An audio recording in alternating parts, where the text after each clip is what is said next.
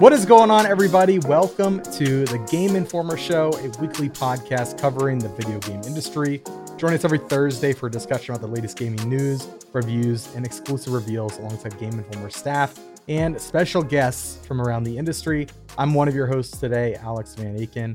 Today, I'm joined by Kyle Hilliard. How you doing, Kyle? Hello. I'm doing okay. We had kind of a rough week at Game Informer, which we'll get into soon. But, I feel all right.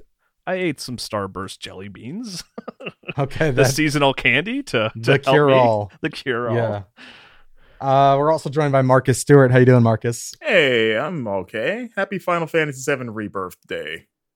Yeah. And then rounding us out, a special and returning guest, Destructoid's Eric Van Allen. You might know him from Axe of the Blood God or Normandy FM.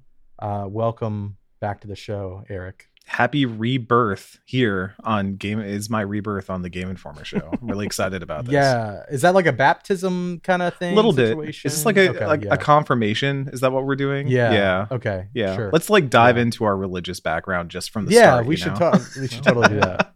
That sounds great. Is baptism good podcasting? The third Final Fantasy game? Is that what it's going to be called? Yeah, I think it's got a Rebaptism. I was going to say Raptism, which would be a sick rap album name, actually. Yeah, Raptism. It's disappointing that you've shared that, Marcus. You should have kept that to yourself and sold it somehow. Yeah, sold it. No one bite that title. I'm going to use it. Register Raptism on GoDaddy.com and just park that URL. Real quick, Eric, you're joining us on a weird week, obviously. Blake was laid off yesterday, Blake Hester, as part of a reduction in workforce across GameStop. It sounds like there were a lot of folks impacted. I'm not sure the total amount of number, and I'm pretty sure I'm not even allowed to say if I knew. But yeah, Blake was let go yesterday, and it's been really, really sad. We are all of us, including Eric, I think Eric goes back with Blake longer than any of us. Yeah, I knew him back when we were both like early freelance writing days. And Blake is quite simply like one of the best writers in the industry. In my humble opinion, he is fantastic. Genuinely. Yeah. Yeah, I think I was reminiscing yesterday about my favorite pieces that I've worked on at Game Informer stemmed from some kind of conversation or brainstorm with Blake. Whether that's a documentary or like even some of my written reporting, like the Mario mascots piece about the guy drowning almost in the Yoshi costume. Those were like things that I was like, hey, Blake, I have this idea. What do you think about this? And he was always great at like, yeah, the idea sucks, or yeah, that idea is awesome, and here's how you should make it better. It's really, really sad, but we want to, rather than focus on, I guess the emotions that we're feeling and stuff, focus on sending Blake support. So yeah, I think we want to just like real quick tell you, and it doesn't even have to be real quick, but like at the start of the show, we want to tell you where to find Blake, where to keep up with him.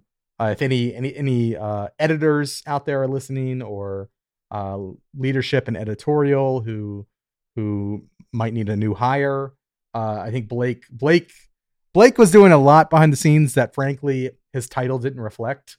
He was essentially working as a features editor at Game Informer, and was largely, he was one of the people that helped spearhead. I think predominantly he spearheaded the early features, freelancing features that we kind of kicked off during the last set of layoffs to help keep Game Informer afloat. A lot of that was Blake's idea, and he rose to the occasion and really helped us find new voices and uplift them, and like bring really respected voices to the magazine, and really just helped shape what Game Informer magazine is now, where you open it up and you've got this widespread of reporting and features and opinions from people all over the games industry, not just those of us at Game Informer. And I think the magazine is better because of that. And Blake played a huge part in researching rates and like helping our leadership to establish, freelance rates that are better than almost anywhere in our industry. Helping to find, he was the one who got the pitches and like brought them to us. Like he'd be like, okay, I've gone through all of our pitches. Let me bring it to the group. What do we think? Blake was just so instrumental in doing that, on top of like his own original reporting. I mean, obviously like his legacy, he's written for many other sites than just Game Informer. He was the guy who broke the Rockstar's agent story. Yeah, he has some like awesome Tony Hawk pieces out there for Game Informer. He did what I think is like the definitive Dead Island 2 piece, which is like, this is what happened with Dead Island 2 overall. Yeah, inside how great. Inside the Jaeger's failed attempt at making Dead Island 2 originally. Yeah, and it's so a Game Informer piece. To add some levity here, it's to have conversations like this, like, this is not an obituary. Blake is still out there. He's awesome, and he's available for work. And he's as far as I know, I mean, we've talked to him a little bit. His plan is to continue to keep writing where he can. So I'm looking forward to seeing more work from him. Absolutely. Yeah. Questionable taste in music, though. That guy. Whoa, hold on. Blake's got some. He only listens to music from Kentucky. Blake has a very. He's all over the map. He likes Nickelback a little bit. It's all right. At one point in time, we were in a car ride together, and he told me Nickelback was his favorite band, and that I wasn't allowed to tell anybody that. We'll keep it a secret. Everyone else. It's a good thing you're. Everybody you're not keep it that. cool. Yeah. Right. But if you do want to find him professionally, go over to his website, blakehester.rocks. It's got samples of all of his work, including a lot from his past and his time at Game Informer. I was looking through at them. I was like, man, this guy just puts out banger after banger. Exploring Tokyo Late at Night with Akumi Nakamura. Yeah, I was there with him for that. With Tenga. Yeah. Yeah, but we were in that. I mean, that was the first time I'd ever got to meet Blake in person after only working remotely. Was that first trip to Japan where we were there for almost a week and a half, and we did another piece that I really loved from him, which was the main reason we were there. Where it was the big like RGG piece, the Yakuza team going where him and I sat in a boardroom with like the RGG 7, like all the like lead guys just in front of us. And it was this very like intimidating atmosphere. And I was very impressed with how Blake, handled himself and like, obviously asked a lot of really smart questions, and I was kind of recording it for him. But like that trip on Tokyo, like, we got to know each other a lot better. I was like, cause I've known Blake even before GI. I don't even know if he remembers how we met, but I actually had him on an old podcast I used to run years and years ago. And that was the first time I'd ever like spoken to him, and he was gracious enough to come on that. That was like in 2016, 17 maybe. But yeah, that RGG piece is great. And also the piece that I did for the Kabukicho tour that we did with Jake Alstein. Like that was something I collaborated on with Blake. Like we came up with that idea together. Like it was my thing, but it wouldn't have been as good as it was without his ideas, and also just like his editing with how to approach something like that. Cause I've never really written a lot of sort of like travel pieces like that. So like his input on that was like invaluable. So he was like very, very instrumental for helping that turn out as well as it did. So, Yeah. So shout out Blake, big time. Shout out Blake for you. Yeah. blakehester.rocks is his website. You can of course follow him on Twitter at Metallica is Rad, and go and listen to his gaming podcast with Jacob Geller. It's called Something Rotten, and they talk about the very grimy, dirty video games that very much has Blake written all over them. Every time they announce a new game they're covering, I'm like, yeah, I can't define what it is that makes it a Something Rotten game, but you guys are right. Like this is another one. Yeah. Go watch every appearance he's had on the Game Informer show. So I've always loved having him in the podcast because he was never a dull moment with Blake. No. We need to do like a compilation of like best of Blake on the GI show. Yeah. Well, yeah, I guess we'll move on. We'll start the show proper, but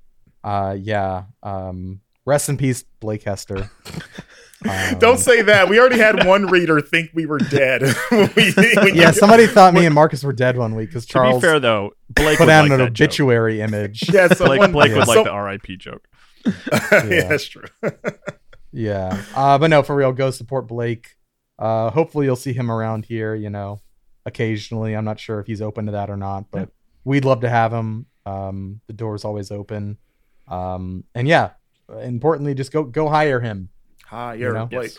All right, let's get into.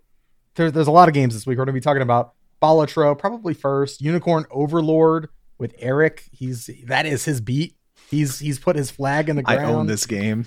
Wait, is that a Vanillaware beat or specifically Unicorn Overlord? Both. Okay. Yeah. So I have to come to you to get a code because you're in charge. Well, hey, this ain't no collusion situation. It's just I'm trying to make myself the de facto voice because I have a sicko obsession with this game, and gotcha. It's the demo came out just recently and has pretty much affirmed much of what I thought was going to be good about this game. So we can talk about that. Yep, we'll talk about that. Penny's big breakaway. Last week we had a big dive into Final Fantasy VII Rebirth and our review of it. We're going to talk more about that today, and then possibly more depending on timing. But it's going to be a packed show. Let's get started. Marcus, you reviewed Balatro for us, the roguelite poker game that we talked about last week. It's all I've put 30 hours into this game. Me too. I think I'm close to that. Yeah, I was checking Steam and I was like, "There's no way that's real." Time melts away. It does. Play that game. Yeah, it does. So, kind of tell us what your overall your where you landed with the game in regards to your review. So I guess right off the bat, my score, I gave it a 9.5, which is actually the highest score I've ever given a Game Informer. Who would have thought? Is it really? Yeah, wow. I think prior to that, I think it might have been Diablo 4 or something else. I think I gave it like a 9.5. But in general, I think I've rarely given 9s to things. I don't know why. You guys keep giving me bad games. I'm just kidding. But, yeah, take it up with Brian Shea. But yeah, 9.5, and it felt like maybe one of the most confident like high scores. Where I'm like, this is where this feels right. I love this game. It's so good. It's just, we talked about it last week about what was like clicking for us, and I think that love and like appreciation for its design has only sort of deepened as I put more time into it. Like, it's gotten so bad to where like towards the end of like my, I guess, review period of it, I like put a bunch of hours. I've stayed up to like well into like 2 a.m. several nights this week because of that game specifically.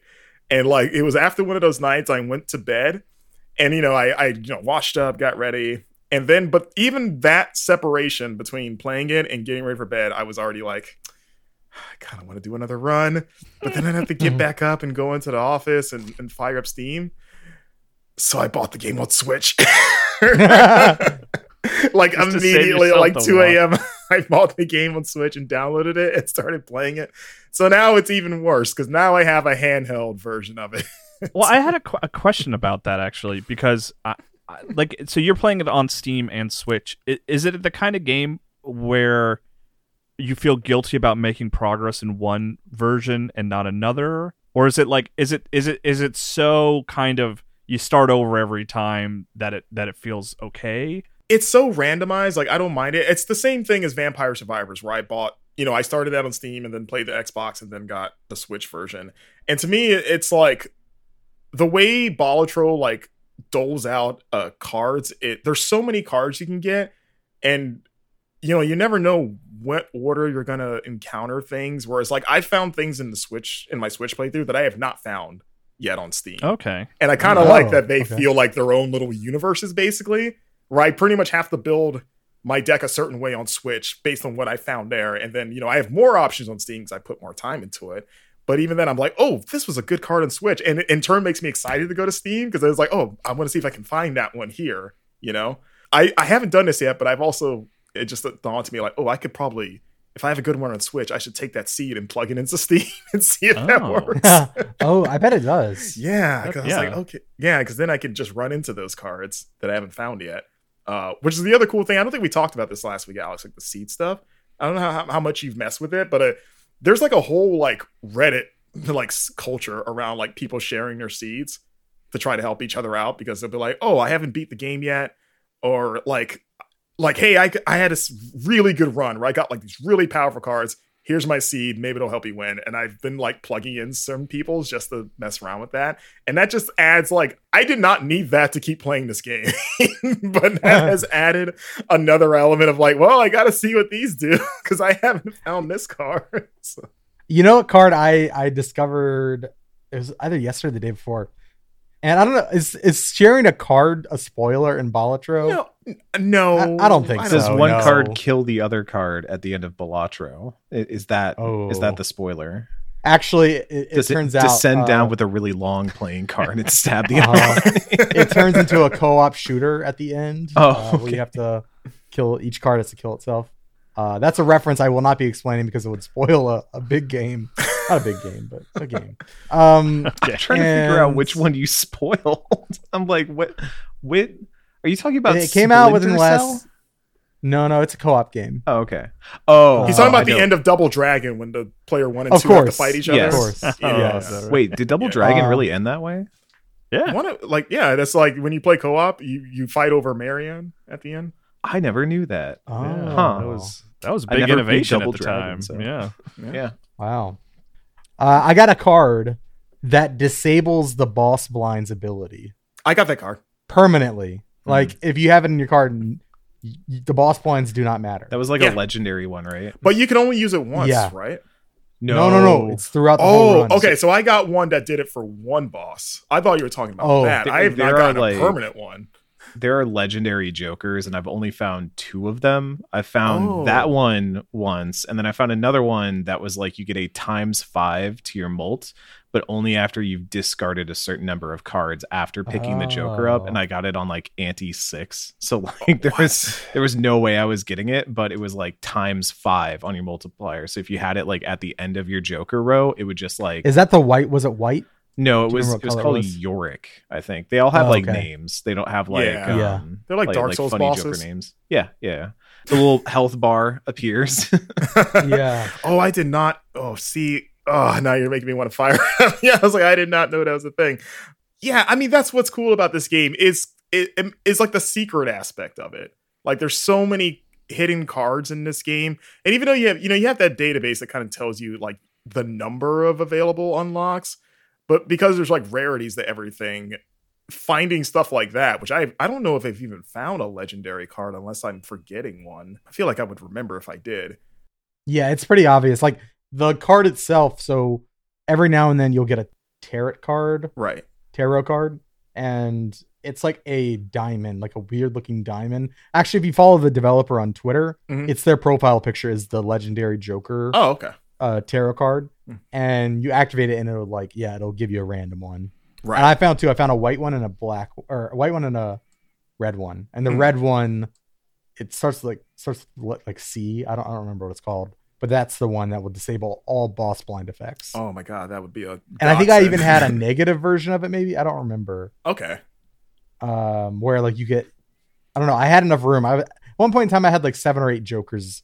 And it's been awesome. Oh yeah, when you get like even when you get like the full like standard 5, you're just like, and you get the ones that complement each other. And that's what's cool about this game is that it feels designed in a way where so many different strategies feel viable, and like you can kind of do what you want. Like I've built decks of like I'm gonna build a deck of like mostly spades and clubs because I just happen to get jokers that sort of like reward that. So I guess I'm just gonna steer with that and just see how far I can get with that. Or I had one deck that worked better than I thought, where I was like, I'm going to try to only have consecutive numbers of the same suit. So I can basically create straight flushes often. Like with like my odds of getting a straight flush have increased exponentially. Yeah. My highest scoring, the one I got, so I've played 1 million score hand. Mm-hmm. And that was off of, I had the Pair of Jeans Joker. Oh, yeah. Where every time you play a 2 pair, it levels up. Yeah. I got mine to like level 50 something. Yeah. I play a lot of 2 pairs. Me too. But then I also had, I believe I had the card that every time you play the same hand, it adds to the multiplier. Yes. And then there's another card, and I don't think I had this one, but there's another card that I would love to add to this combination where you have a chance of upgrading the hand you play whenever you play it.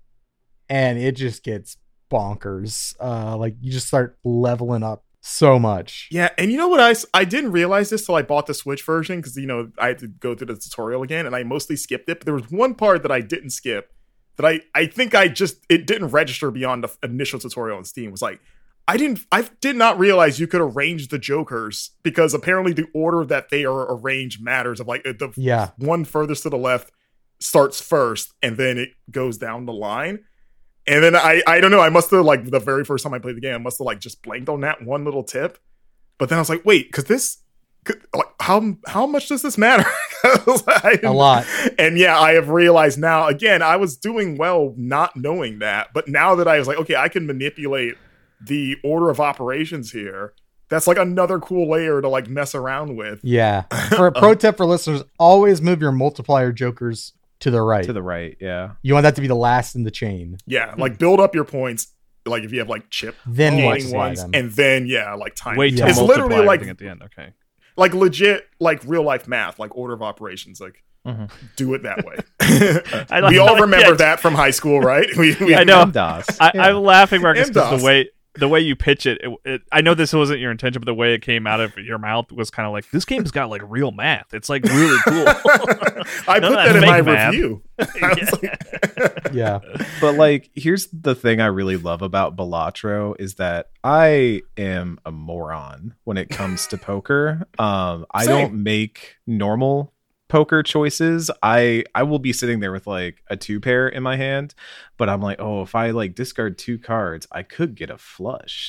And Balatro knows this about me. It knows I'm stupid. It knows I don't play poker in a way that like a professional poker player wants to play poker, but I play it more like I want to go for the risk. I want to go for the chance, and it enables me to do that. It enables me.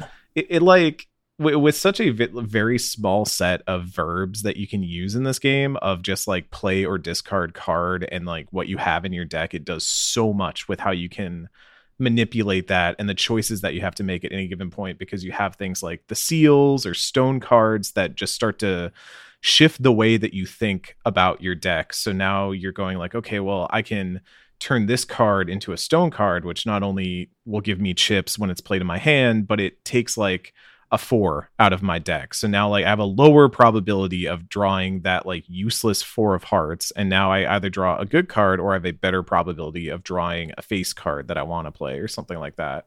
And it is just, it turns poker into Slay the Spire in a way that's really, really fascinating to me. And what's been really fun to see is that even poker players have been jumping on this and kind of realizing like how good the deck building life is, because I saw someone post the other day that they were like, all of poker Twitter is now just Balatro Twitter, and a lot of people who do play poker and like get involved in those online rooms and stuff are just playing this instead and finding a lot to like about it. And I find that fascinating, that take away like the gambling, but keep the odds, the probability, the math, the sort of like mental gymnastics that you're playing, and then expand on that. And I think it makes for a really, really compelling like inversion of what poker is, but finding like new breadth inside that. So yeah, Balatro rules. I'm glad to hear that, because I sent it to my friend. Shout out to my friend Skasa, who is not a big gamer, plays a video game every couple of years, and I was like, but he loves poker. So I was like, hey, I haven't played this, but people are freaking losing their mind over this thing. So that gives me some confidence that I was right to bug him with it. I need to play this thing. Yeah, like it's probably my favorite game of the year so far. Wow. Pretty confidently. If it's not in my top 10 by the end of the year, then somehow this year was better than last year in terms of quality, because I just don't see a universe where that's the case. Like it feels like this year's Vampire Survivors in a weird way, and because they have very similar. They have a very similar like satisfying like power escalation in their design of like you start out with like doing like chip damage basically of like, okay, I play like weak hands and get weak chips, but it's enough to squeak by. And then like halfway through like your climb of like, okay, I'm an ante 4, 5, 6, and then things are just like popping off in a way, or you're like, oh my god, there's so many numbers flying right now, my meter is on fire, things are happening. How did I score so much with like a single, like I paid a high card, one card, and it's like, and then everything, just the dominoes have fallen in place. Like it feels so satisfying, and it even lets me flex my TCG brain a little bit, just in terms of like the psychology of deck building, you know, in a way that I was not expecting. And it's just a snappy, quick game, you know, like it's easy to just get in and out, which I appreciate about it. It's what makes it such a nice game to have on like Switch, or, you know, if you have a Steam Deck, of like, yeah, I can play like a couple blinds and then bounce and go do something else. I want Balatro on the back of airplane seats. Like it should just be there for everyone to play on the back of airplane seats. Yeah, it's total like touch, you know, just you need a finger to play the game. That'd be make it happen, Spirit Airlines. Spirit specifically. Is it on mobile? I feel like they would like it. Me on the airplane playing Balatro as the side flies off. But to answer your question, Kyle, it is not on mobile. Surprisingly, that seems like that's got to happen, right? Yeah, I'm sure they're working on that. I think this one, out of like the breakout roguelites that have hit in recent years, this is probably the one that's grabbed me the most. Probably like, I'm trying to think of probably since Slay the Spire. Like I love deck builders more than like this hits harder for me than Vampire Survivors did, just because of the genre. Vampire Survivors I really liked. It was a really cool game and deserves all the praise it got. But this one is hitting for my tastes much more, much harder. Are you I feel like it's going to take a long time to unlock every card in the game. I don't know how far you guys are with that. But like, I'm wondering, like, if once I get to that point where it's like, I've seen everything, like, is that going to be like a sad thing of like, okay, it's still going to be a fun game. It's like, oh, I don't have anything new to look forward to, which leads to the question of like, do you think they'll ever add more to this? Of like, like I would hope so. That's where I hope the Vampire Survivors, I guess, comparisons come in of like, if you just keep putting out like packs of cards and like, I will pay the money to get like, here's 20 new Jokers, you know, have fun, or something like that. So again, I have no idea what this game's roadmap is, if there is any, but I'm hoping that is it, because it's fantastic. It is a fantastic game. Seems like it came out of nowhere, which is always, I love stories like that, you know?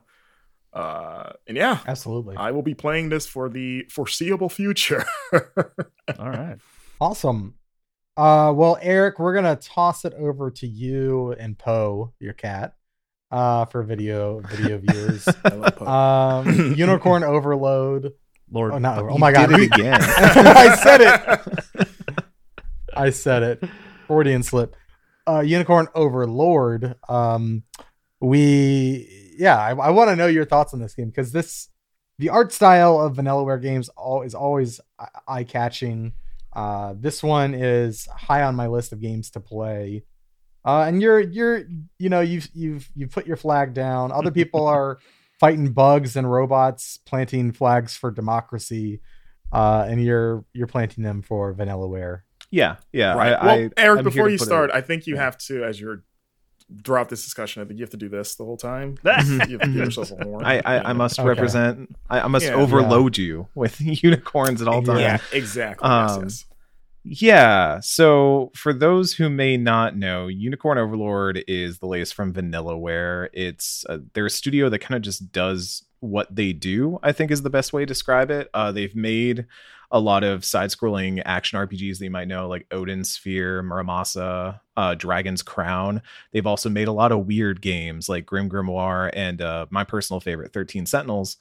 And this is, in some ways, Vanillaware getting back to their roots, because Grim Grimoire, 13 Sentinels had aspects of real-time strategy and things like that.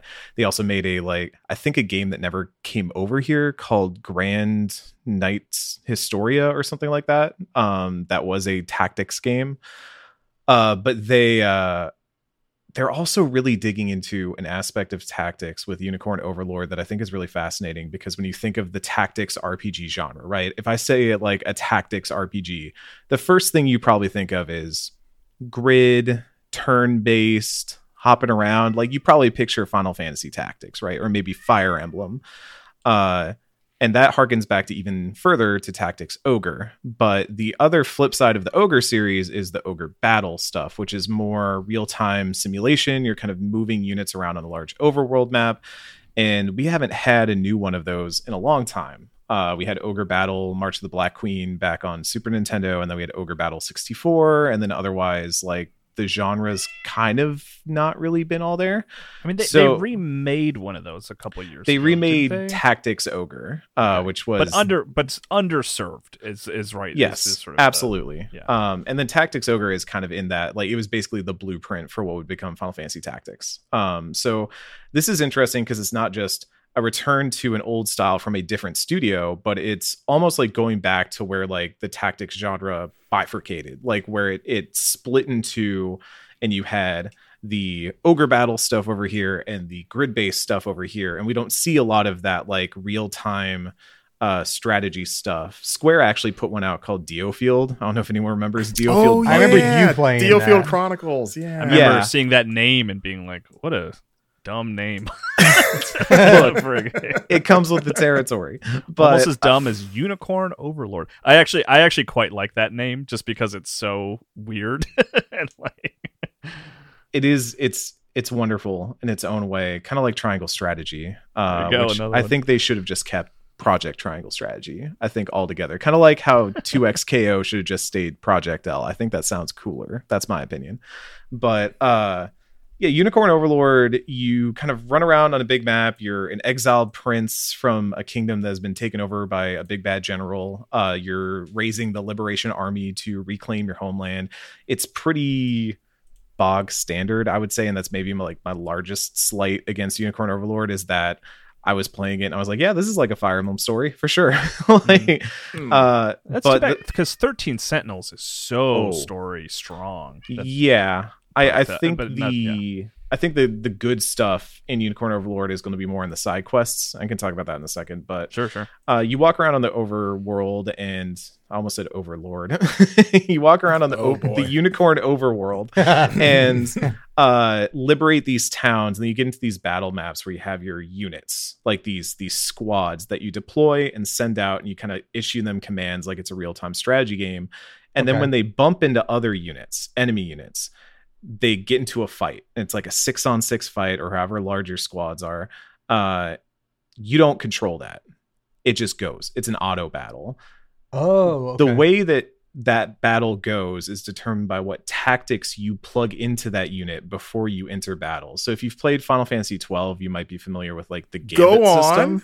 Yeah. Sorry, right? I'm a Final Fantasy 12 defender, and I love the gambit system, and you've just like triggered something like really? There's something that awakens in people when they hear the gambit system. They're like, go on. Exactly. Continue. So say like you've got this knight or like a cleric type character who can either hit people with their sword or heal somebody else. You could just have them slice, right? And when they go into battle, if that's all you have on their tactics, they'll just hit slice and they'll just hit somebody. But say you want them to heal, but only under certain conditions. Now you bump slice down to priority 2, and on priority 1, you put heal, but only if the unit is under 50% health. Otherwise, slice away.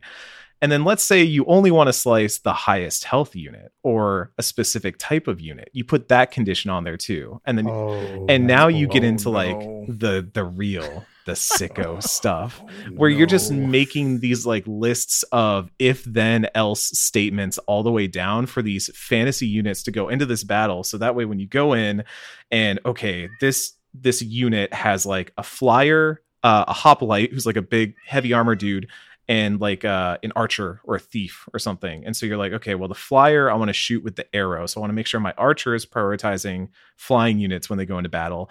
But the hoplite's a real problem, but the magic user in my party can take care of that. So they're going to prioritize that.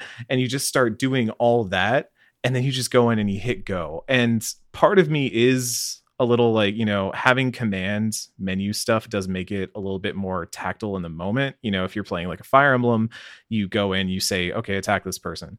Here, you kind of set it all up and let it go, and you hope that it works. But it feels really rewarding when it does work, because you feel like you've just solved a like Zachtronics game puzzle where you're like, I have become the Unicorn Overlord. I have solved the logic puzzle, and now I have defeated the enemy squad. And you're doing this kind of on the fly. So in one mission, I was fighting in this bog swampland, and there were a bunch of like warrior units behind barricades. So I was deploying units who could deal with barricades and take on warriors. But then when I laid siege to a town later, they just had hoplites everywhere. So I had to like rearrange my squads and change up my tactics to be like, okay, how are we going to take out these big armored dudes? We got to get our magic users in there. We got to make sure they're protected. We got to make sure they're getting as many attacks off as they can. And you start playing that where you're just rearranging all these units and stuff before every battle in a way that feels very natural and fluid, like you're responding to what the game is putting in front of you.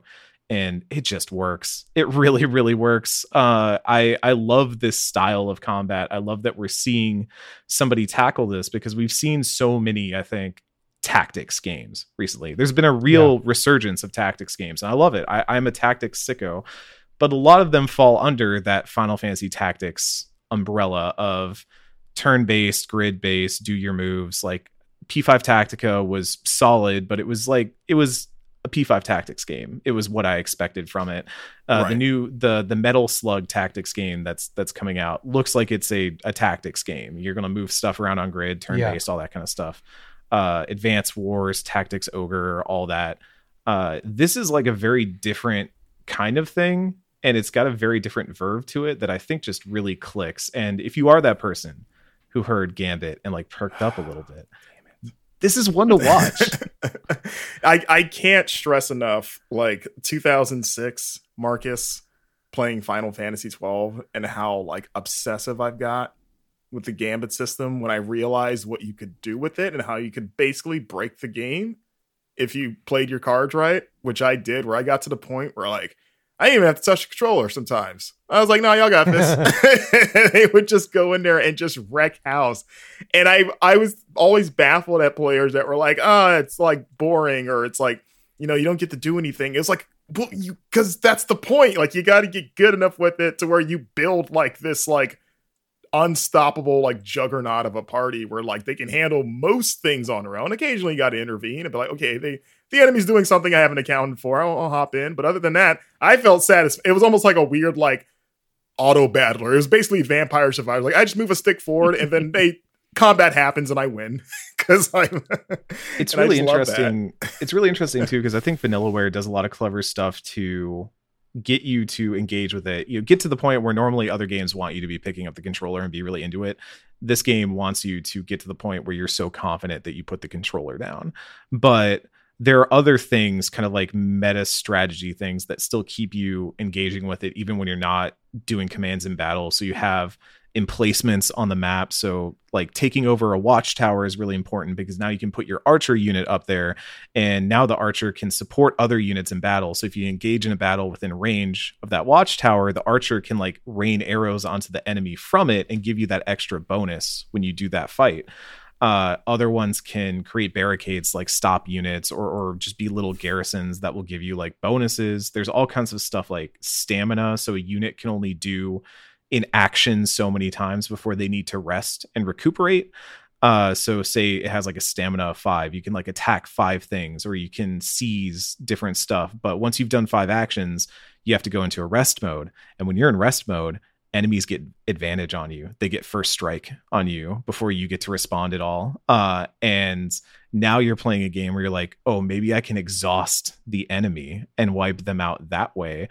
Or you have like a really exhausted unit and they're like hunkered down and they're kind of like, okay, we're recuperating. And then an ambush unit comes out of the forest and they're like, we got you. And you're like,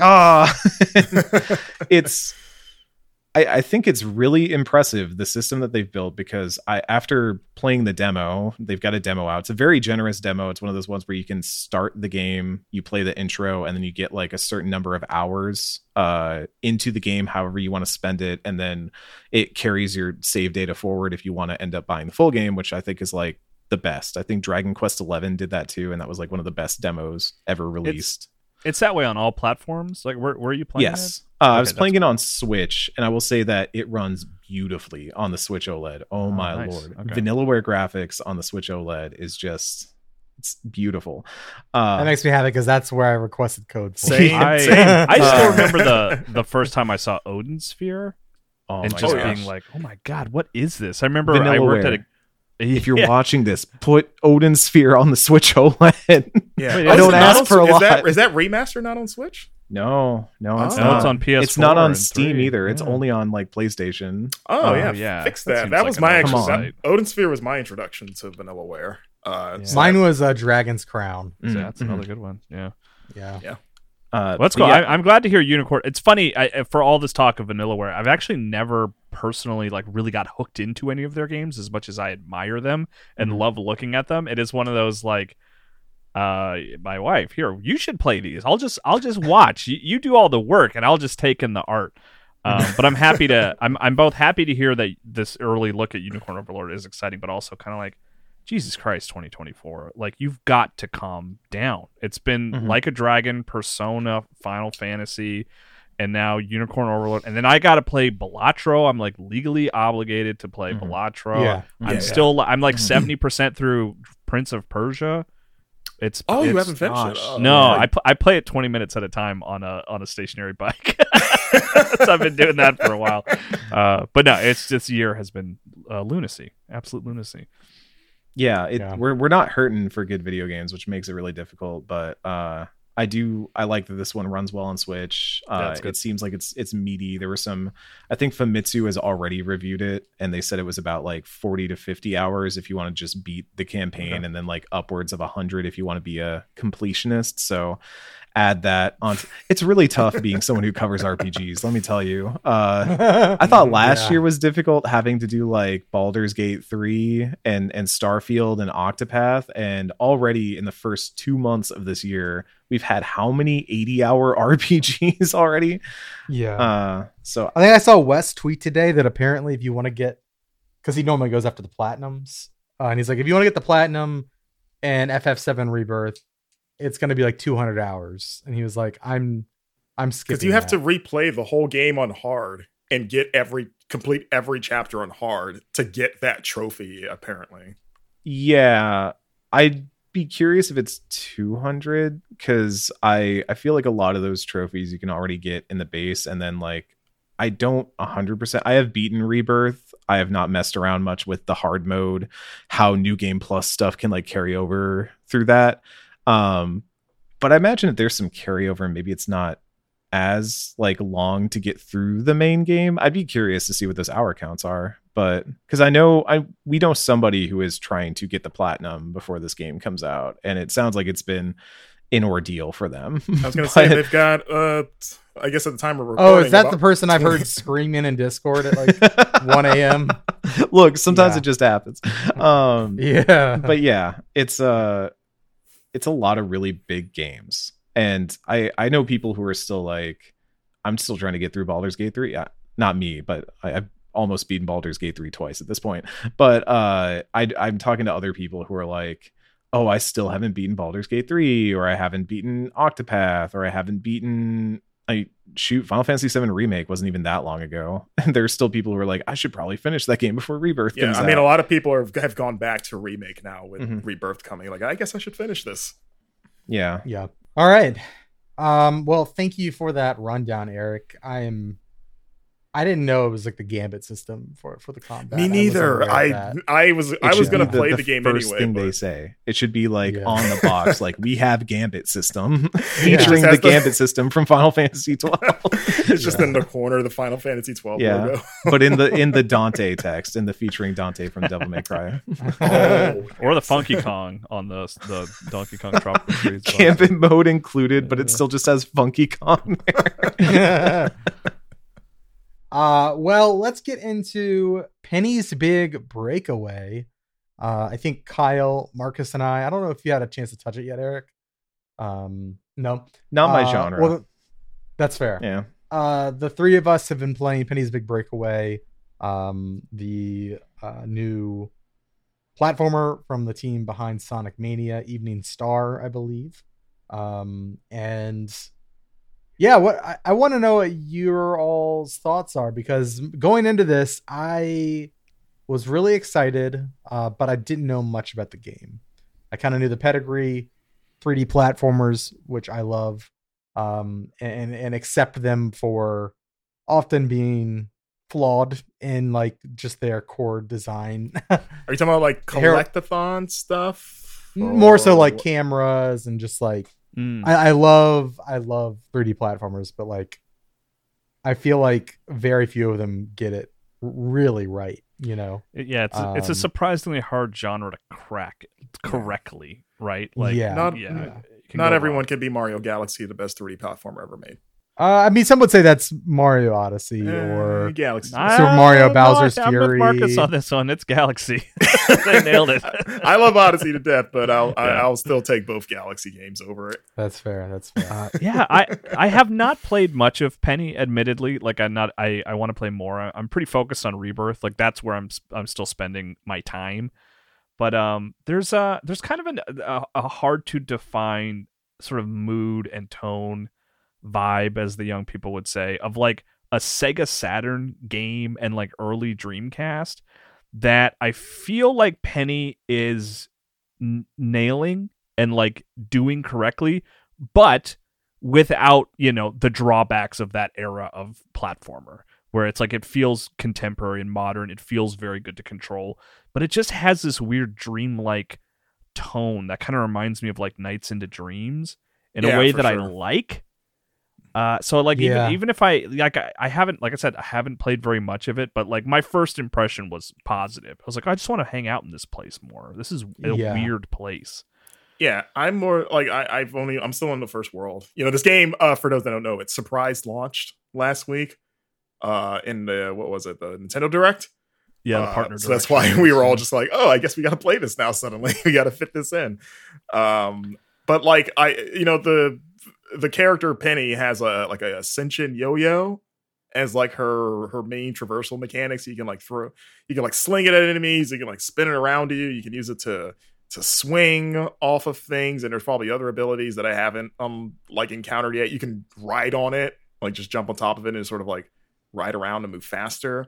And I think all those abilities are pretty fun so far. Like I think the yo-yo, just for its versatility, like it feels good, and I like messing around with it. I also like that you can swing in midair, like because you can lash it on to points, but you can also just jump and then just like hold the button and she'll just swing, which is like I don't need to. Like I like that you can do that pretty much at will, and I'm curious to see how the level design sort of challenges you to use that in interesting ways. So I guess like the biggest compliment I can give it right now is that it plays well. Like it feels nice because I'm a big platformer guy. Like I think that's probably my favorite genre is like because I grew up with platformers 2D and 3D. And so like good jumping and maneuverability is like super important to me because that's like the make or break, right? And I think so far it's making me happy in that regard, and for like just feeling good, but also just how unique it feels with the yo-yo stuff. So yeah, and just poking around that world, like. We don't get a lot of like old school 3D platformers anymore, which is like a shame, or even new ones for that matter. Like Ratchet and Clank is kind of the only series that still is trucking. Yeah. That's right. I mean, there's been a couple that have stood out as being fun. But yeah, in terms of like continuous series, so we get a Mario every like 5 or 6 years, Sonic, and a Ratchet and Clank every now and then. Sonic. Yeah, it's kind of like Mario, Sonic. I mean, Sonic still exists. They're not good. I'm just saying they still are happening. Yeah, I like a lot of things about this game, but I think there are parts of it that I don't like. Unfortunately, like how could you? Yeah, I mean, you've played the most out of the three of us. So I'm on the second world. Yeah. Okay. I do agree with you. It does feel like almost like a Nights into Dream-esque world. Like everything's a little, it's just weird. In what I think is a good way. The color palettes, I think are like, in some ways like ugly, but in a charming way. It's in like, that 90s way where you look back at early like 90s fashion and go like, what? All primary colors, like orange and purple together, but like super saturated, not in like a like tasteful way, like very like in your face, Yeah. But it works for the game, I think, and like has a distinct style. Like when you get to the second world, I don't want to spoil what it is. But it very much sticks with that idea. And I guess it's not really a huge spoiler. It's a water world. And the way they use water it instantly feels like a new level compared to the first one, which That's very cool. much relies on rail systems and kind of more basic platforming, right? But I think the yo-yo, there are times where the yo-yo feels incredible, and other times where it feels like, why is this in the game? Really? In terms of like when you're riding on the yo-yo. Okay, can I ask real quick, how are you controlling the yo-yo? Because you can either hit, I'm playing on PlayStation, so like you can either hit you can square use the stick, or you can use the stick. And I use the stick first just by default, and I thought that was the only way to do it until I saw a prompt saying you can use both. And I'm curious, like, because I think I'm landing a little bit more on the stick for just attacking enemies because the precision feels better. I use the stick for, you can kind of do like a roundhouse. That too. You can swing it around. Like I'm kind of switching between the two because there's certain platforms that require, there's like screws and you have to jump on top of them and unwind them. Yeah. And there's also poles you have to get on and like use the stick.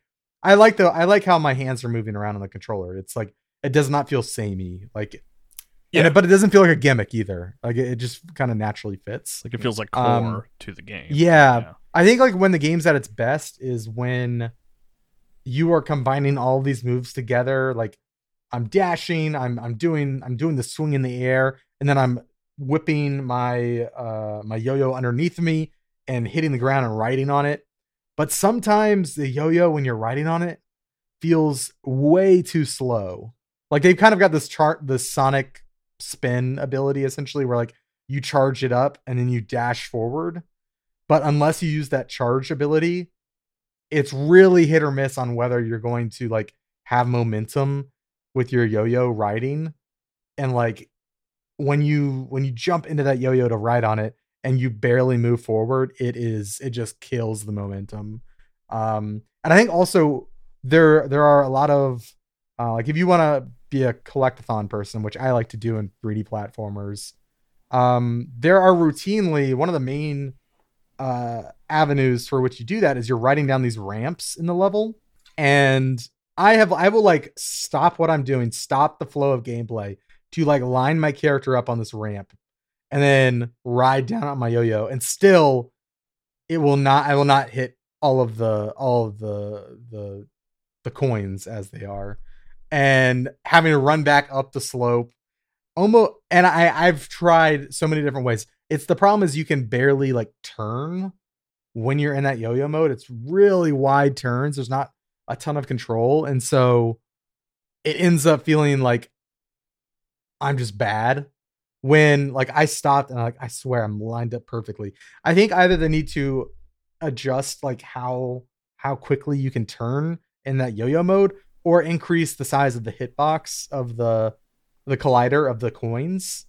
So you don't have to get as close to them. Because I've had that problem too. But I think my thing was because the game has fixed camera angles. I don't think we've talked about that. Like you don't freely control the camera, and it works. Like the camera adjusts in ways you need to see in a pretty natural way. But the only time it's gotten in a way has been the yo-yo rolling, because I'll like line myself up like, oh, I'm gonna barrel and get all these coins, and then I'll just like I'll look too far to the left or right, and I think the camera angle makes it harder. It like looks like the perspective makes it look like you're straight, but then you're actually not.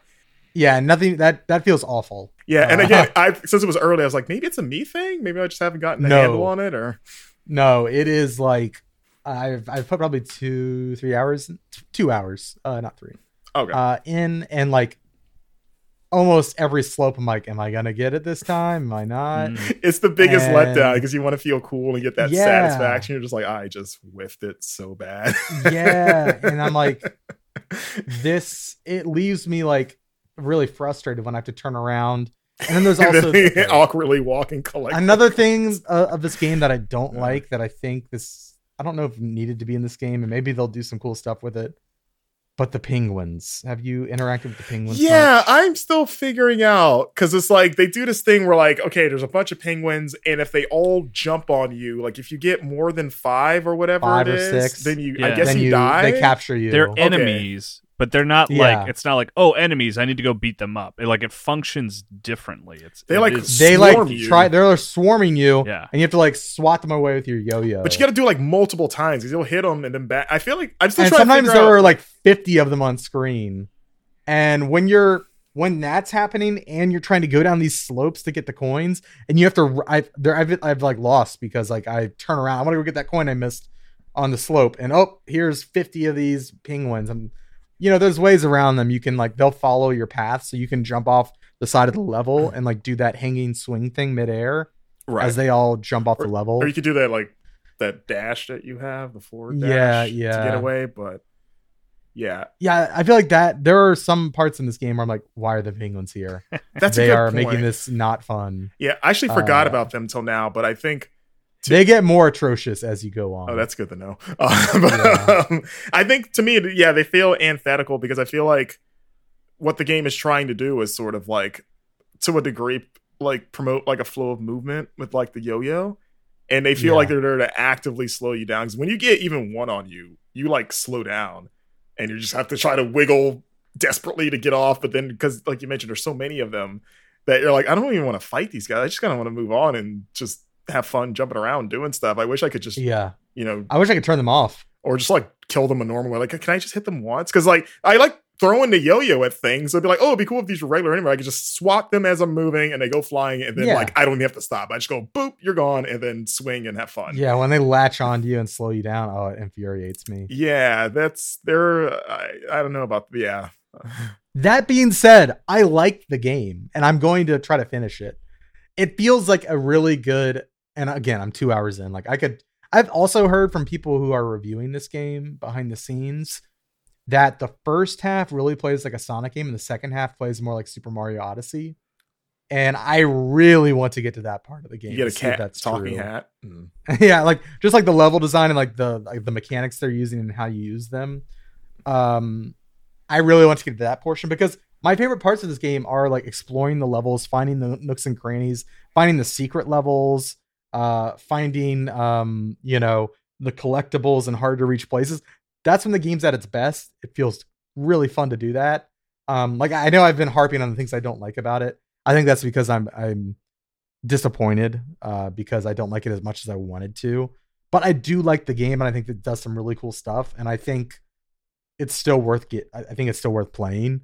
I think it's like one of those games that reminds you that like like a really good 7 game where you're like, I know this game isn't perfect and it has some noticeable flaws, but I really want to like it, and so I'm gonna like it. They made some choices. It's right, Dio Field.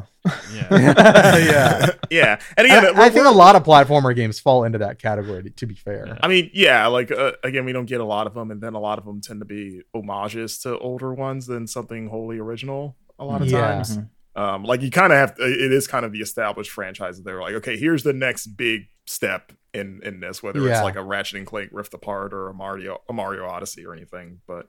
Yeah. I mean, again, like I said, all of us are still relatively early, and I've heard similar sentiments that you heard, Alex, where like the game starts to cook the further you go in, and that I've heard like the parts that we're on are like the worst parts of the game. So that like hearing it gets better is like encouraging, I guess. It feels like a game which definitely goes along with what you guys are saying, where you're like playing it and maybe you're hitting a wall here and there. Where you're like, I feel like I'm getting slowed down. I feel like I'm not moving as fast as I should. Where it's like, it's the more you practice, the more you get into the rhythm of the thing. Definitely. And it's hard to be like, that will definitely happen as I keep playing after we've only played like an hour or two. Like, it feels like I can get better at this, I think. And it's also hard to get better when you're being attacked by these penguins constantly. And you're like, you don't really have a space to practice all that much. Right. Can we pencil because the penguins worked for, what's his name, Emperor Eddie, which is a funny name for an emperor. The story in this game is you're not here for the ridiculous. No, weirdly no. Like I think you could skip the cutscenes in the game and be fine. Yeah. If you're like just itching to play. It was like a music contest or something. I was like, this is the story. Also, is anyone horrified by Penny's yo-yo? So when that thing comes alive, I was like, I don't. I'm also horrified by Penny herself. I think Penny is very unsettling. I feel like the yo-yo looks like this weird like eldritch horror. Like just this thing with sharp, weird big teeth and a big old tongue, no eyes. Like it's just like, is this supposed to be an endearing like companion? I don't know. Yeah, but again, it kind of plays into that like gross, like early 3D surrealism. Models that you can't tell what they are, right? Like if you go back to like, I only just realized on my last session that Penny is supposed to be like a jester. I guess that makes like sense. I hadn't thought about that. A busker. Well, I'm pulling up a picture of this character, and I was like, "Oh, that makes sense because this is a music competition, and Penny dances at the end of the level." Oh yeah, that threw me off guard. By the way, like I remember dropping the controller because I was like, "Okay, I'm done," and then I see the prompts like, "Wait, oh, things are happening." And I had to... Oh, you know what? Yeah, that's a jester. All right. See, I looked at this, like the color scheme, the like the wings on the head and everything. My first thought was Buck Bumble. So I see Jester now. Yeah. Is this secretly a new Buck Bumble game? Is that what Christian Whitehead's the twist angle? Yeah. But I am like, that's the game I've been playing on Steam Deck. When I'm not playing Balatro. Oh, are you playing Balatro on Steam Deck? Yeah, I am. I switched between the two. Yeah, okay. But it plays great there. Cool. Yeah, I want to play more. Always nice to see these wholly original, games come out. I mean, the developer, like, they made the best Sonic game of the last 10 years. Like, they could have just gotten into Sonic Zone, which I think that's what that's right after Green Hill Zone, I think, Sonic Zone. But yeah, of course. But for them to like branch off and like, we're gonna do something that's totally our own, it's like, it's commendable. I want people to do that. Yeah, I'll probably finish it. Yeah, I'm playing it too. I there's a lot of levels in this game. You get one thing that they do that's really cool, and I wasn't sure if it was like just part of the review copy. I think it's for everyone. They have a debug menu that you can access, where you can just go and just pick your level. And I don't know if like you can do like full debug. Can you take out the penguins? That's what I'm wondering. But there was like a debug level selector. And that's how I know there's a ton of levels in this game. Yeah, because it's 11 worlds. And I forget how many, like, I guess, acts are in each world. But... The first one, there was like 4 or 5 acts. Oh, yeah, that's a lot. Yeah. I do worry that is just your version, Alex. I think. But maybe it was just 3. You just got a weird copy. Well, like, in the main weird. I mean, we get like in the main builds. menu, it's like in the GUI, the GUI, the consumer facing UI. Yeah. So it feels like it's integrated into the main game as a because we get builds sometimes, and there are like you can go into a menu and skip to where you need to go. That's how you played the RPG last year. Your favorite RPG? Oh yeah, Sea of Stars for the cover story. I had a build that let me like hop around to play different parts of the game to write about for the cover story. We had a spreadsheet that was like this area you can go to it, but it's not content complete. Right. So yeah. Please don't cover it. It was interesting. I don't want it to be a reviewer copy thing so much as I want it to be like Van Aken has stumbled into his own creepypasta story. Like you have a haunted copy of Penny's. Is Penny like hacking into your other programs? Do her eyes like turn red and then she speaks to you of unknown horrors, or is that just when you walk across the screen? Do her eyes follow you? She like looks directly at the camera. Everyone else's computer is turning on in the middle of the night, right? Just me. Yeah. Penny has haunted my computer, my Alienware. Let's get into some Final Fantasy VII Rebirth with the time we have left. I want to hear if you guys. I've started the game. I'm still in chapter 1, being frank. But you've gotten past the prologue. No. I'm so technically you're not in chapter 1. So you like booted the game out. It says chapter 1 when I save the game. Okay, then okay. Yeah. I'm early. Okay. So I'm not going to talk about my thoughts, but I booted the game up and I was like, I really want to get to Queen's Blood because I've heard so many good things about Queen's Blood. Pretty great. And by the way, that's like my main priority. The no spoilers maintains, because I know people are particularly sensitive about this game, which I totally understand. But as someone who's is not that interested in engaging with Queen's Blood, Rebirth doesn't really care about me. It's like no, you're gonna play Queen's Blood, damn it. And I'm like, well, it's kind of hilarious how they introduce it. Like, you literally open a door and then Queen's Blood hits you in the face, basically. Yeah, they're like, and you're like, you're learning this right now. Welcome to Rebirth. Here's your Queen's Blood deck, mandatory. Please do the tutorial now. I mean, you've beaten the game, Eric. Truly, I mean, again, we're not diving into spoilers, but I think it's chapter 5 is like you're playing Queen's Blood the whole time, and I went out of my way to try to skip it. Which is, I know, blasphemy. You can skip it. There's an option to skip it. You still have to do some of it. But, and it throws you into a very confusing cutscene if you skip Queen's Blood, and all of a sudden something very odd is happening. You need to see that cutscene though. That is like one of the best cutscenes in the game. Speaking of haunted, Kyle, do you just not like Queen's Blood? Like, do you just not like the card game? What's the problem? It's a weird thing. I mean, yes, to be blunt, I don't want to play a card game in Rebirth. That's not what I signed up to play. Like, I want to engage in the action and the story, and this is even when it's force fed to you. And which, again, like, I am alone on this island. Even the game is not out yet. Were you a Gwent guy? No. I am barely a solitaire guy. Were you a Yu-Gi-Oh kid? You're not playing Balatro either. I was not a Yu-Gi-Oh kid. I never played Magic. You know how often I challenge Kyle to duels and he just ignores me? I've literally got trading cards in front of me. Yeah, I've never played Pokemon. And like I said, I'm alone in this. Everyone loves Queen's Blood. Yeah, you are alone. And that's fine. But at this point, and you always will be, Kyle. And I always will be. At this point now, playing the game, it is comical to be someone who's like, I'm not going to play that part of the game. Thank you. I appreciate it. I appreciate the effort you guys put in here, but can I please hit something with a sword? That'd be great. And like, the game is kind of like, oh, well, we can do that for you, but it's going to be a little strange. And I'm like, that's fine, as long as I get to the next cutscene. I'm just saying, Kyle. You're the reason people ask if video games cause violence, Kyle. I'm just saying, Kyle, you're missing out. And Eric, hitting something with a sword.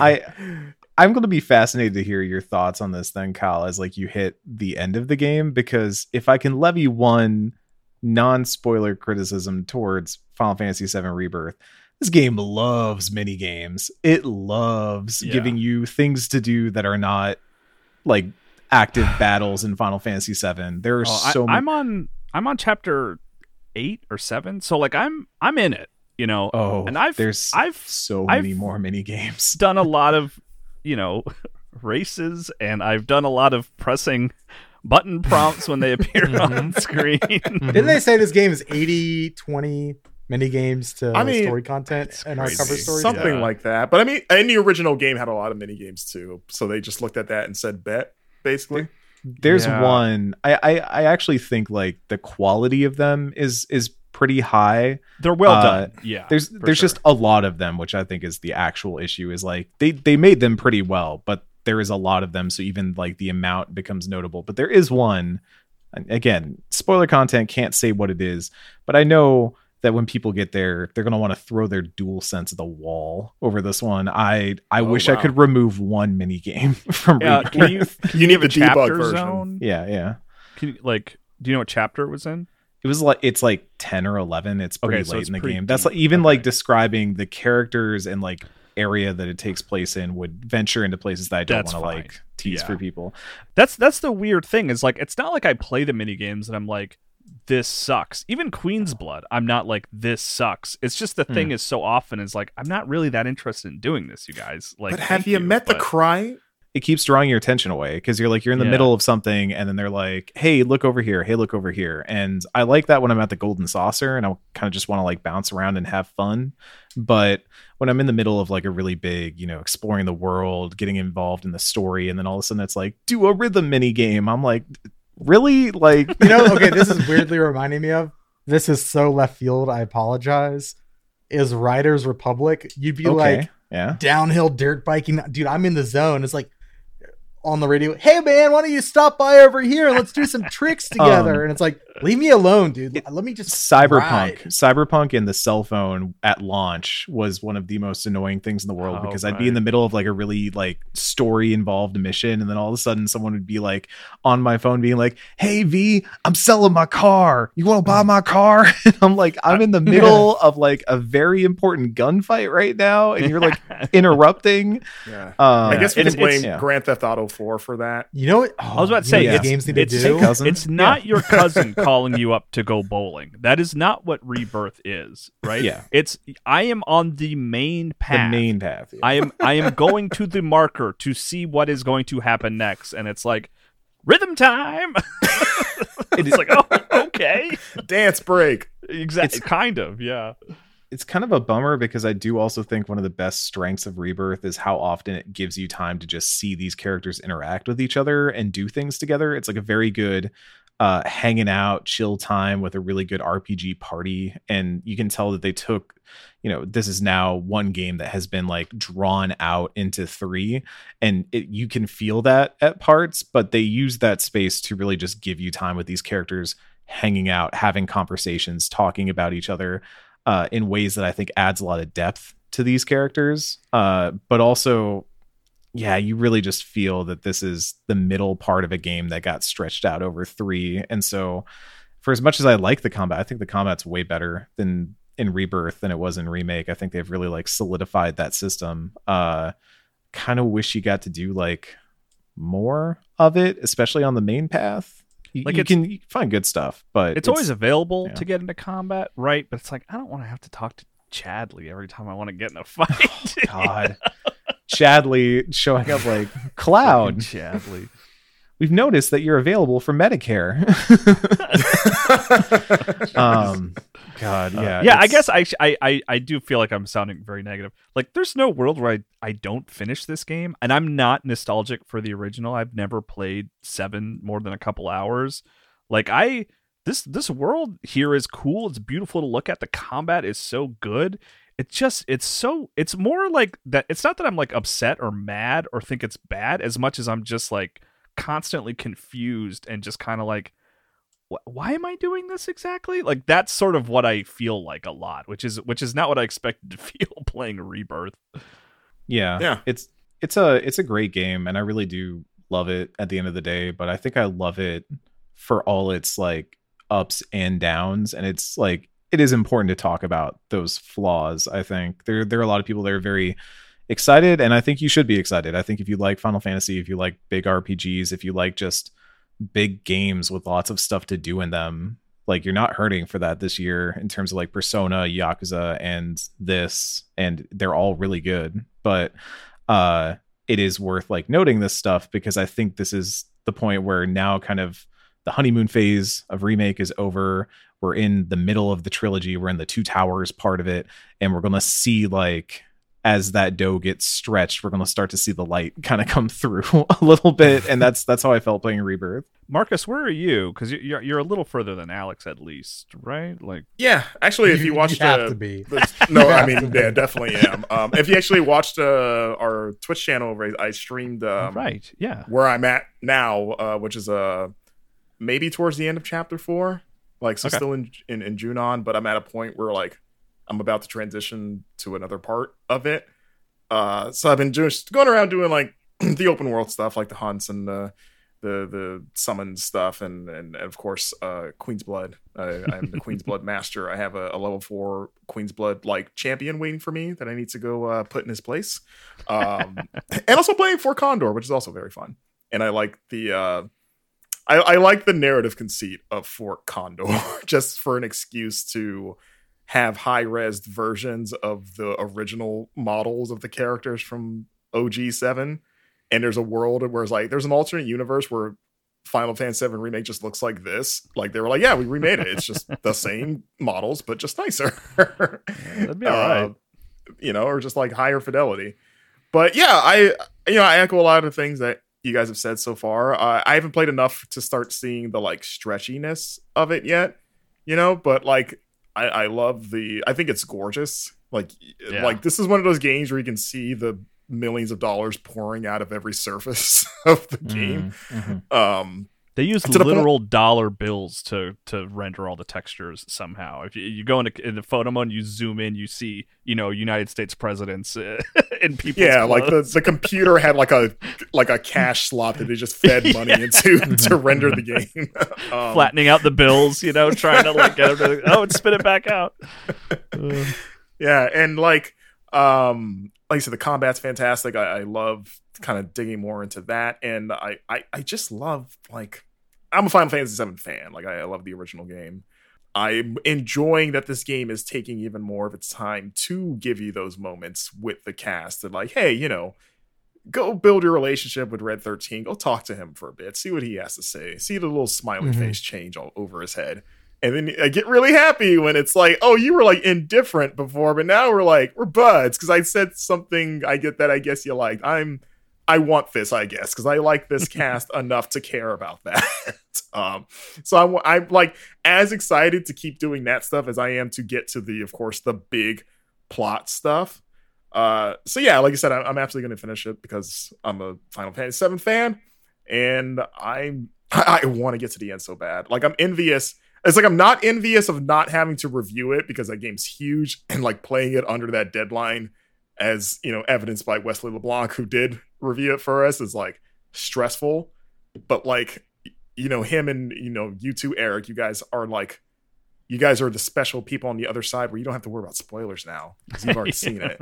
Like, you could just kick back and say, I can get used to this, to steal from Ben Hansen. So it's you would think that. I'm now actually more terrified that I'm going to accidentally spoil something for somebody. It's like it's like I'm holding the kryptonite and I'm trying not to sit next to Superman, like I'm trying to be like, if only Superman was really recognizable so you didn't sit next to him. I keep sitting next to these dudes in glasses and they just get like really weird. It's he's here he's as Clark Kent for an interview.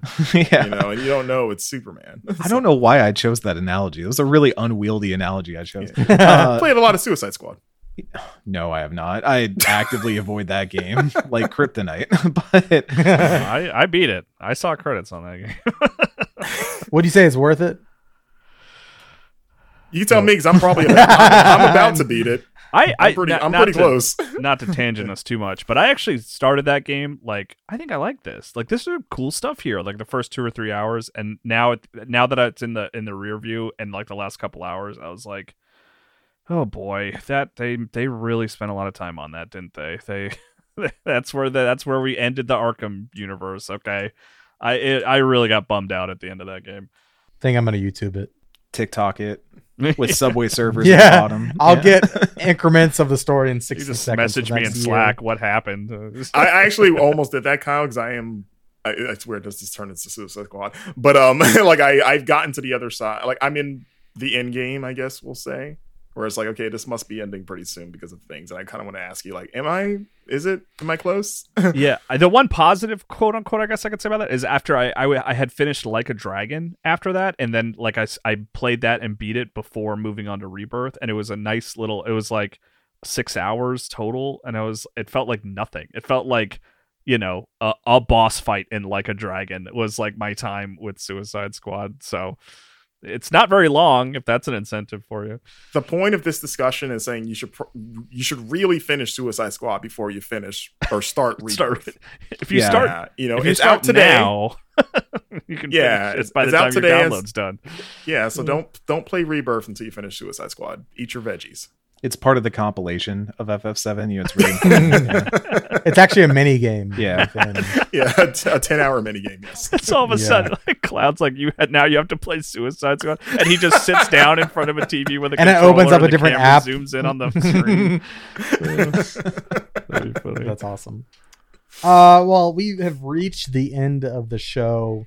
Thank you everybody for being here. Thank you for listening. We do have some housekeeping real quick. We've got a fun little video up on the YouTube channel that Marcus and Kyle did called Segway Showdown, featuring Like a Dragon and Final Fantasy. It's a weird video, but it's a fun video. Thank you for shouting it out, Alex. I'm really happy with how it came out. Like I'd been talking about it with Marcus, and I was like, I don't know if this is quite gonna work. But we literally play the two games side by side and do a bunch of Segway competitions to see. Yeah, I mean, it reminds me of Six Stunts. Yes, if you liked the Six Stunts videos, if you know what I'm talking about, it's structured a little bit like that. So yeah, absolutely check that out. It's fun. Go check it out on the YouTube channel now. It should be live. It will be live. I know it's already scheduled. And while you're over there, be sure to subscribe to us. We've got a lot of videos coming. Twitch.tv/Game Informer. We stream Fridays at 2 p.m. We stream Super Replay. How's Zelda going? How's Majora's Mask going? Majora's Mask is going well. Last week we didn't do any dungeons. We did some side or attempted to do side stuff, filling out the world. We ran into a bird who stole a lot of important stuff. Right. I've lost a bottle, and that is upsetting. It happened to me last week too, didn't it? Well, we reloaded the save state, so that doesn't exist anymore. Right. But I still don't have a bottle, which is also very valuable. So. That's right. Yeah. So maybe this week we might see if we can get that back and maybe do a second dungeon. We'll see. Yeah, and of course we are streaming throughout the week. Marcus streamed Final Fantasy VII Rebirth today, and earlier this week you all played Helldivers. I joined you for your last dive. Yeah, shot you in the head. Mission. Yeah, you did shoot me in the head. And you said I walked into your bullet, but I remember standing still as that happened. I don't know. It's weird. I think the wind blew. Yeah, I think we said you might have stick drift, or maybe I have stick drift. Yeah. Yeah, something like that. It happens. Yeah. It does happen. So yeah, throughout the week we're streaming over on Twitch.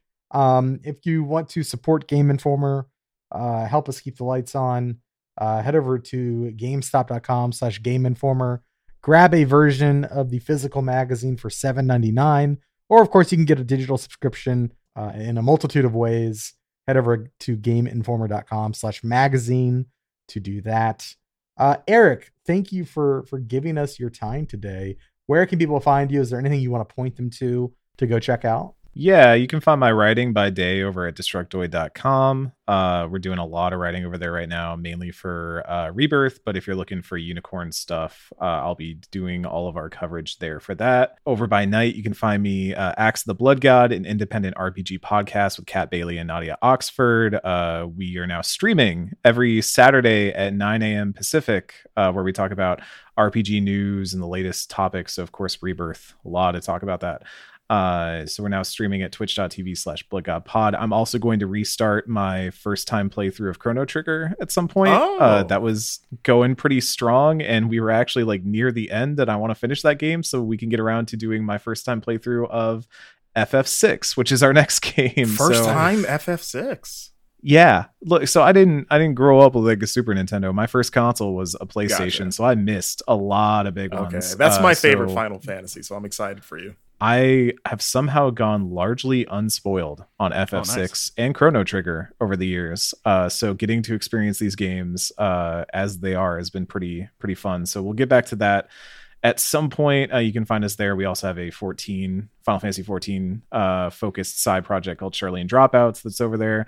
And then also Normandy FM with my good friend Kenneth Shepard, where we kind of do a book club through various games. We are currently doing the Nier series. We're in the middle of Replicant right now. It is my third time playing that game, and Ken's first time, but we've also done a bunch of other stuff about Mass Effect, Dragon Age, The Last of Us, Cyberpunk, just playing through those games, bringing guests on to talk about them. We have a giant back catalog. We actually find a lot of people will follow us and listen to our back catalog more than they listen to the current episodes. So go check that out if you like that and support that stuff.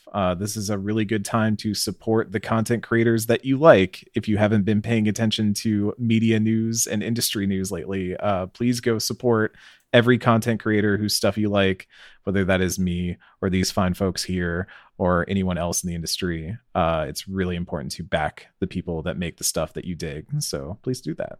Well said. Lastly, I want to shout out our podcast editor, Matt Storm, aka DJ Stormageddon.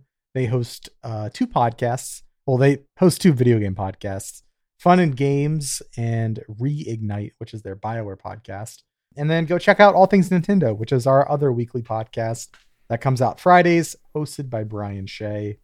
That's going to do it for this week. Oh, real quick, go and follow this crew on social media. Follow Eric at CMoosey, SEAMOOSI. Follow Marcus at Marcus Stewart 7. Kyle at Kyle M. Hilliard. And you can follow me at It's Van Aken. That's going to do it for this week. And Blake again at Metallica. At Metallica is rad. Yeah. Metallica is rad. He is only on. I think he's actually on Blue Sky now as well. Oh. But barely 3 months ago. Just go follow him on Twitter /X at Metallica is rad. And that's going to do it for this week. Thanks for hanging in there with us. Thanks for tuning in. We'll see you next Thursday, everybody. Bye.